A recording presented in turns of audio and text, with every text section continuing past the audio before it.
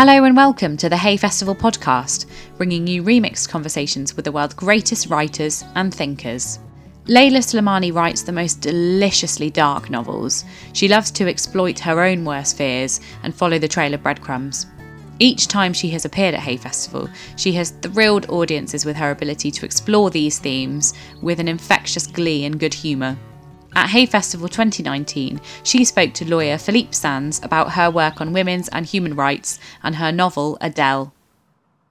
I have no identity, and that's probably why I'm a writer. I'm a writer because I try to have just one identity, being a writer. And when you are a writer, you can be whoever you want. You can be an old man. Sometimes I'm an old Russian man who likes drinking vodka and writing and being enraged. And sometimes I'm a young Moroccan girl. And sometimes I'm whoever I want. I live in the 19th century. I live in the 20th century.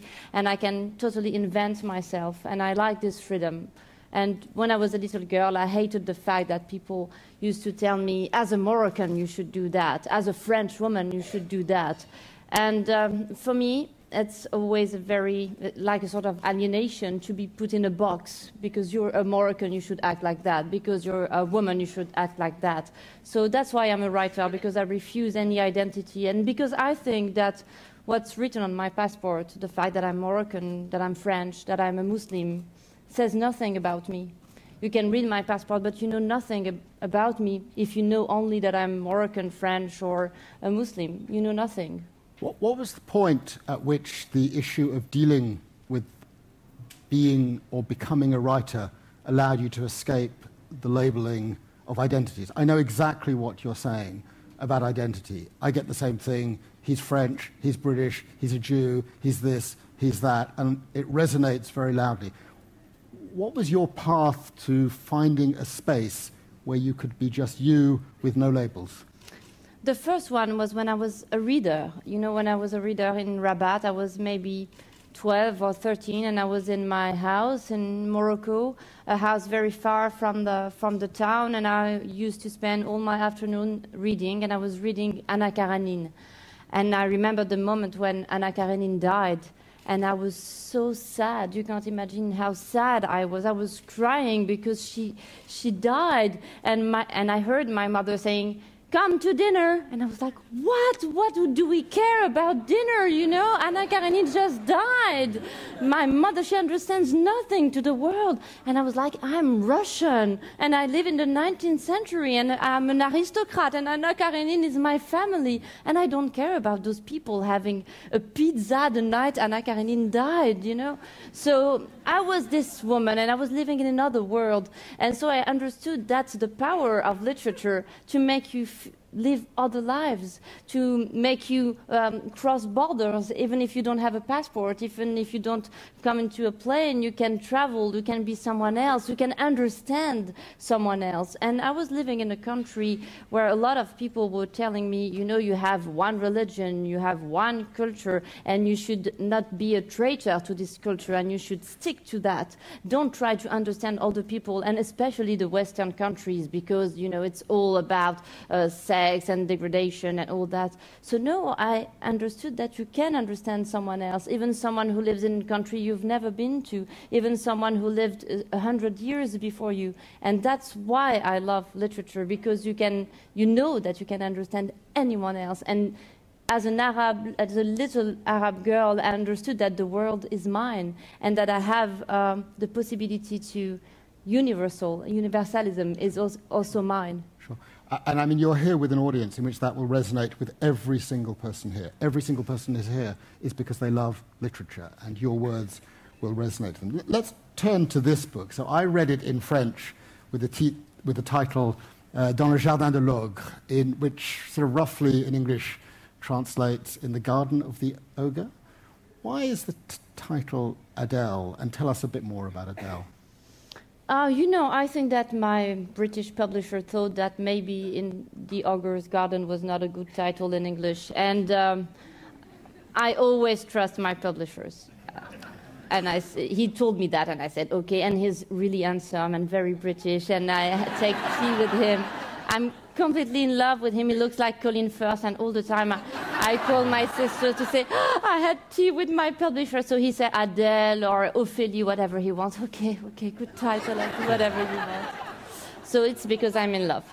But the title in French, Dans le Jardin de l'Ogre, was because I'm completely crazy about fairy tales, and I think that fairy tales are very, very important, and I'm very much influenced by that. I've always wanted to explore those very primal fears that we have.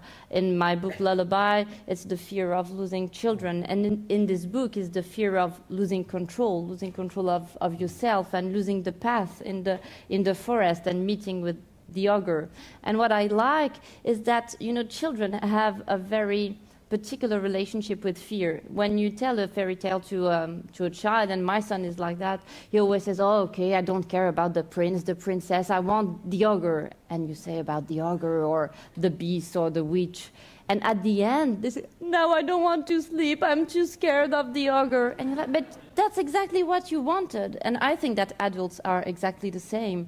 We are very much afraid of the ogre or the witch or the beast, but at the same time, we need them.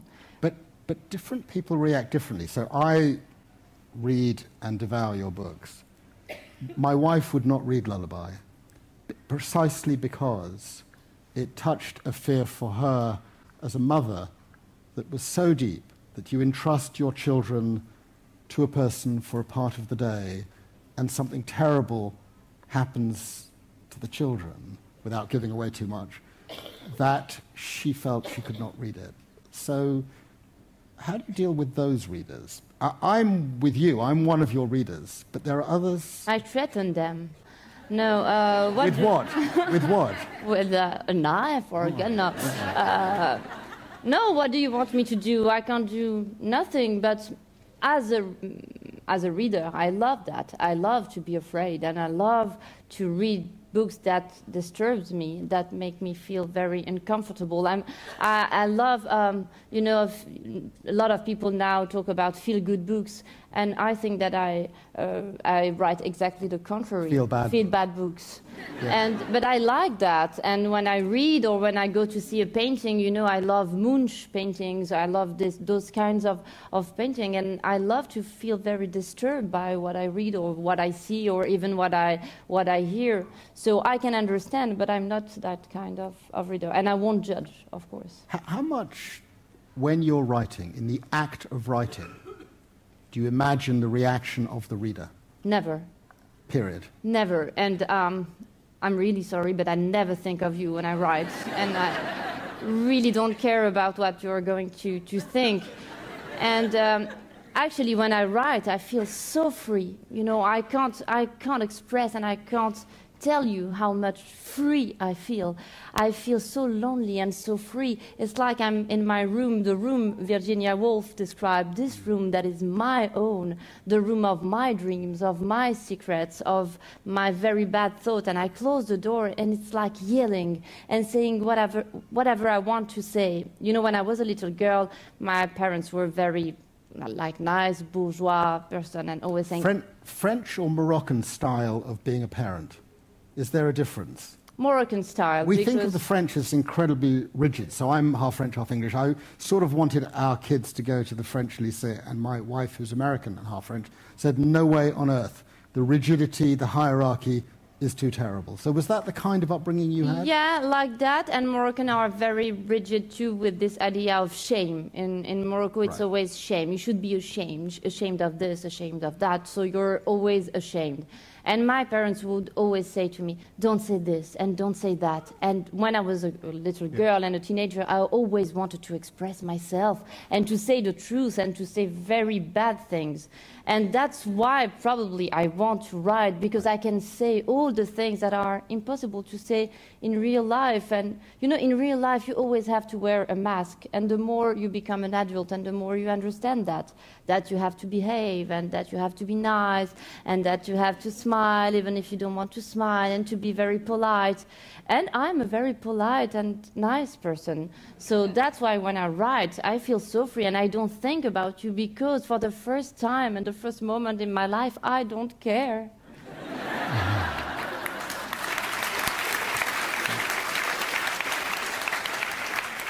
And you write about the most private things in a very public way. And one of the things that I'm curious about is the extent to which the reaction of the audiences is different in different communities, in different cultures. I mean, we're going to get on to the fact there is another book. I'm just going to mention it now because it helped my reading of Adele very much. It's not in English yet, sadly.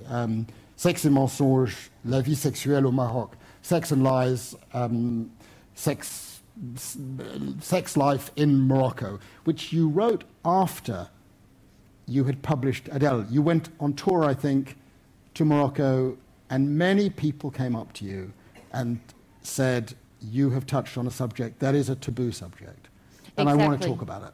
They want to talk about it. I was in Rabat, and after a presentation just like this, I went to a cafe, and a woman sat next to me, and she said, can I speak with you? I want to tell you something. I read your book, and I loved your book, and I identify with the main character, Adele. I'm not a sex addict like her, but I can understand what she's dealing with and what kind of person she is and her secrets. And she told me a lot of things.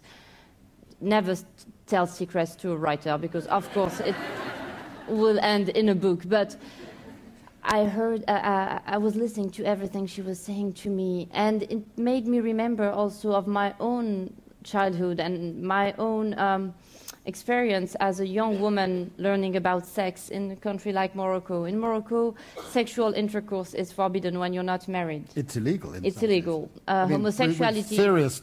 You should tell them. I mean, of course, serious punishment. You can be arrested in the street because you're just having an orange juice with someone, and he's like, is he your brother, your father, your cousin? No, so you come with me because you're not married with him.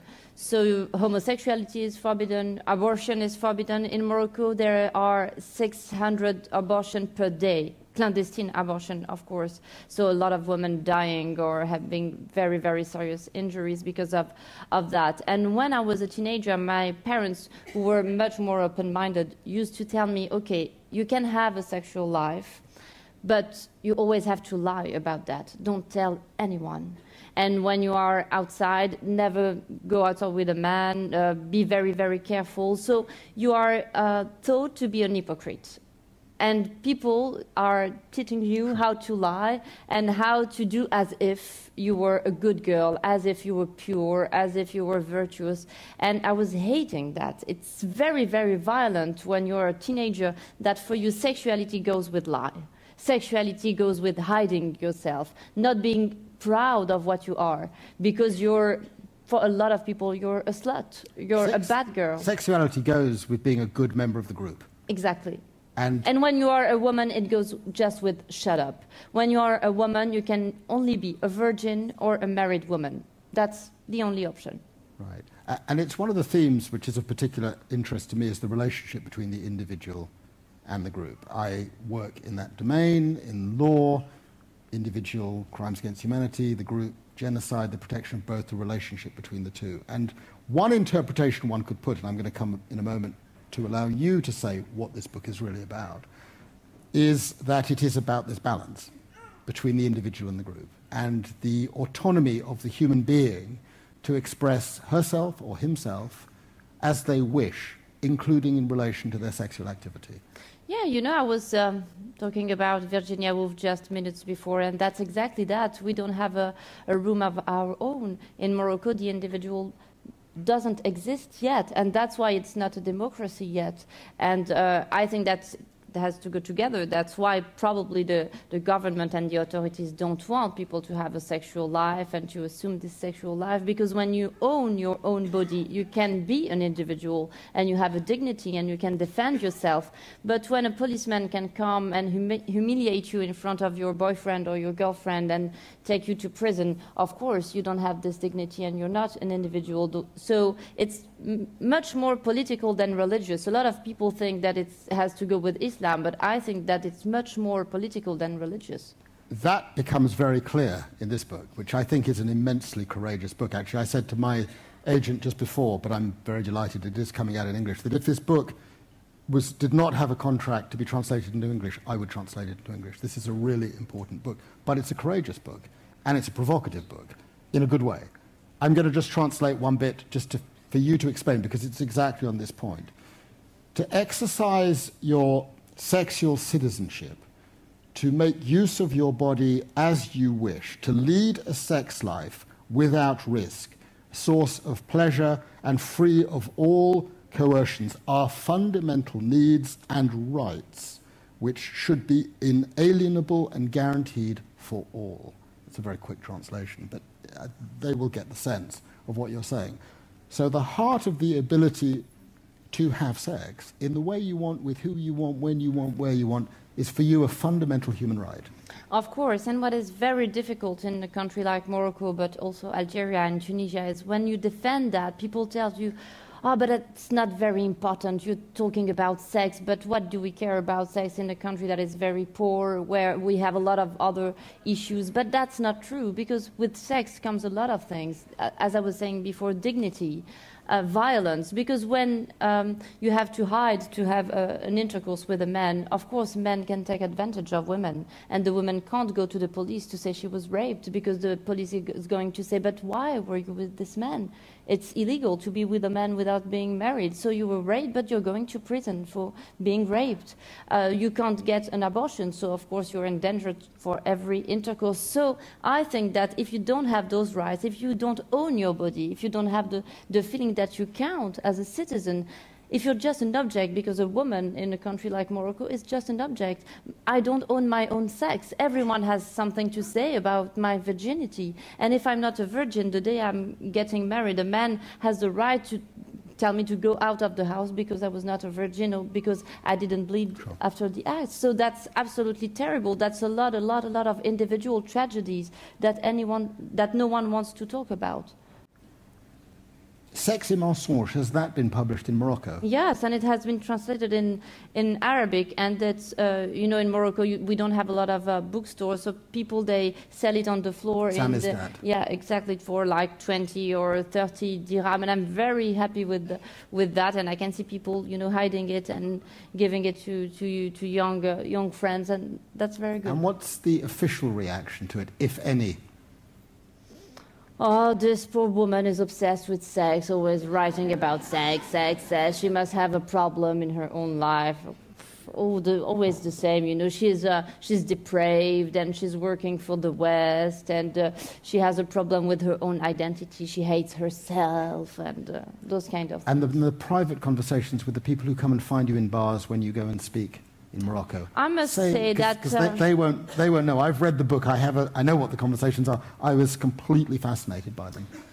I must say that I was very, very disappointed by my own social class, by the bourgeoisie. The bourgeoisie is very violent to me because they say, why do you go to France or Great Britain or all over the world to speak about that and to give this very bad image of our country? We don't need to speak about homosexual and abortion. And I'm like, I don't understand. You're against that. You're against those laws, and I think you understand what I'm saying. Yeah, but if we want to speak about that, we should speak of that just between us, not with other people, okay?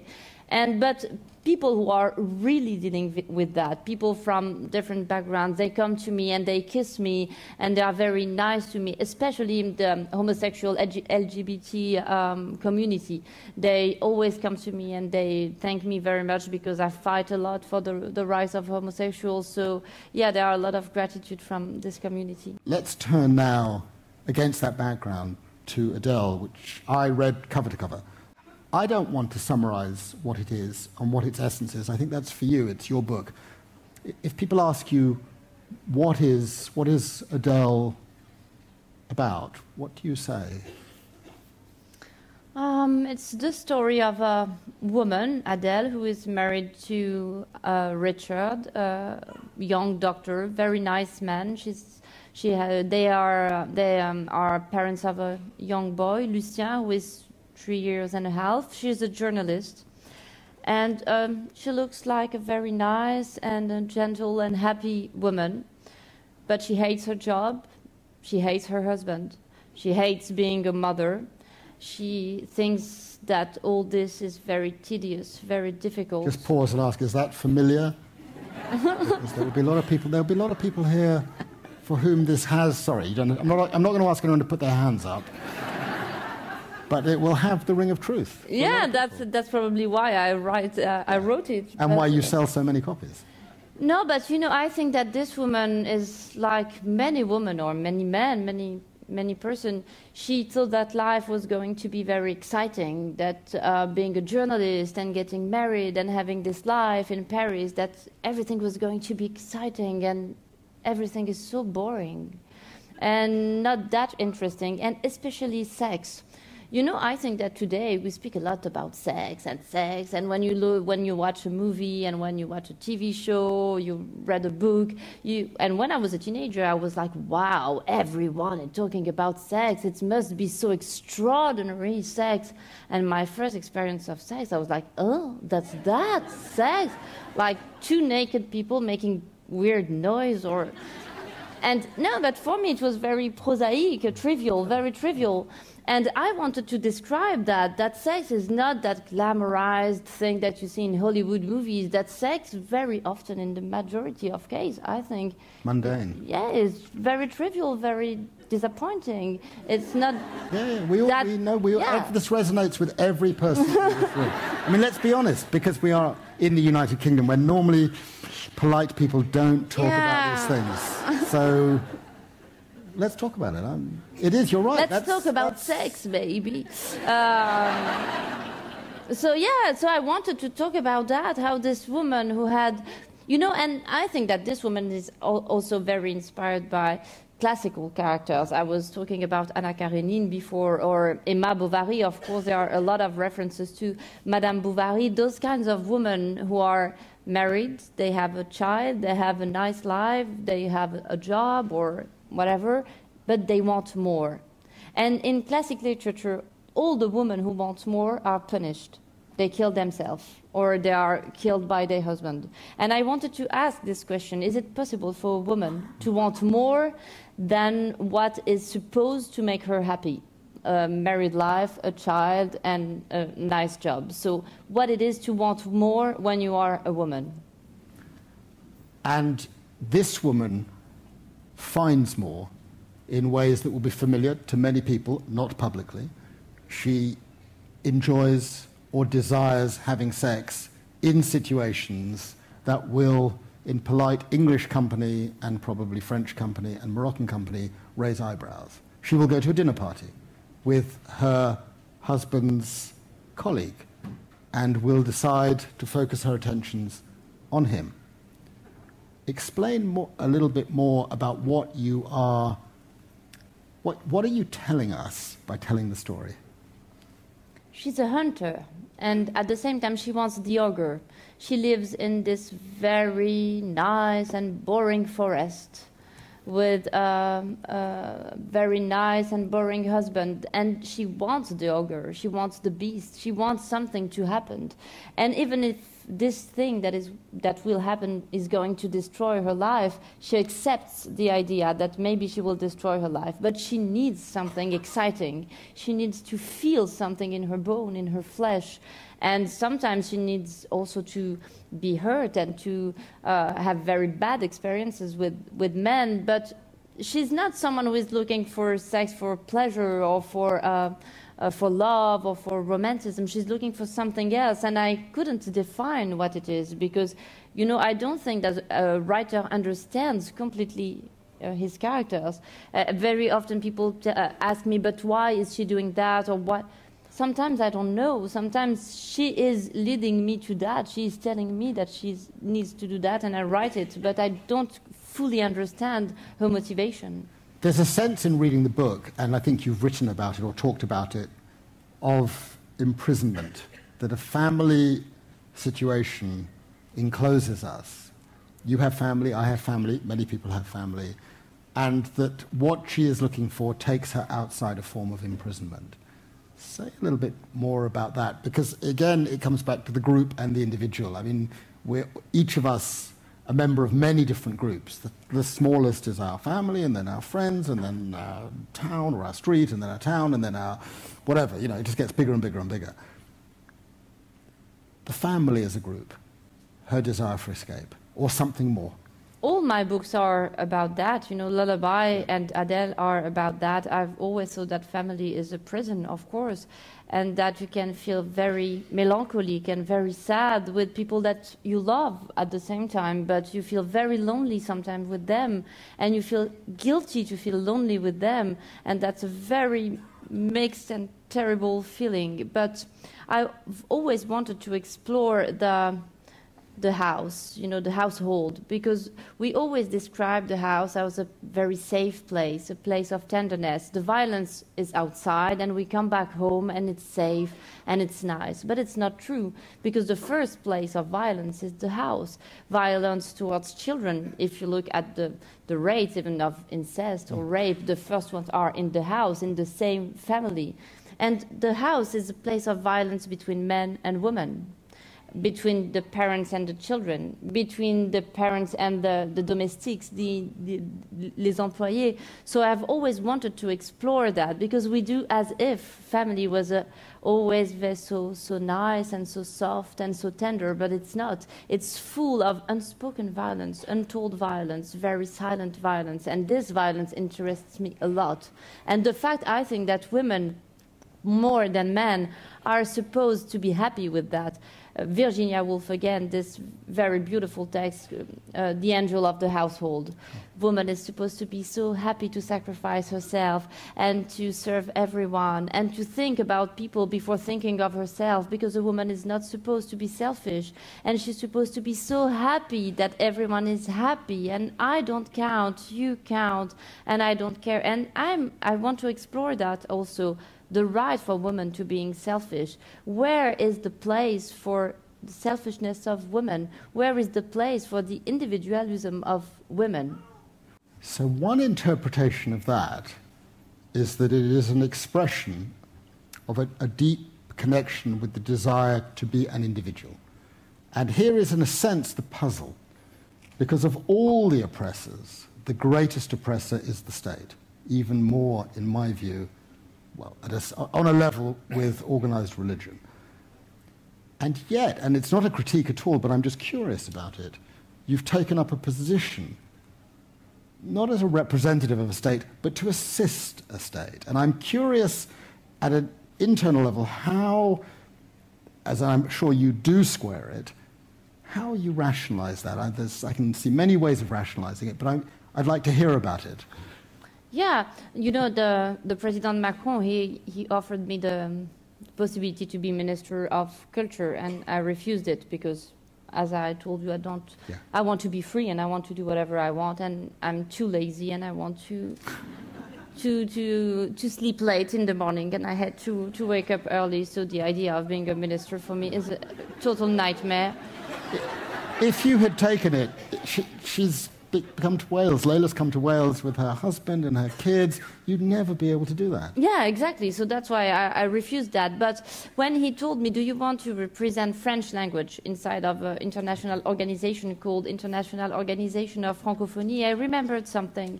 Is that when I was a teenager in Morocco, I used to speak French with my parents. I was a member of the Francophone community in Morocco. In Morocco, we speak French, Arabic, Darija, that is our common language, Spanish, Berberian, so a lot of languages. And actually, in the majority of Francophone countries, people speak many languages. France is the only country where we speak only French. And I wanted to defend that, because when I was a teenager... Sorry, you wanted to defend what? The multilingualism. Oh, yeah, okay, right. Plurilingualism. So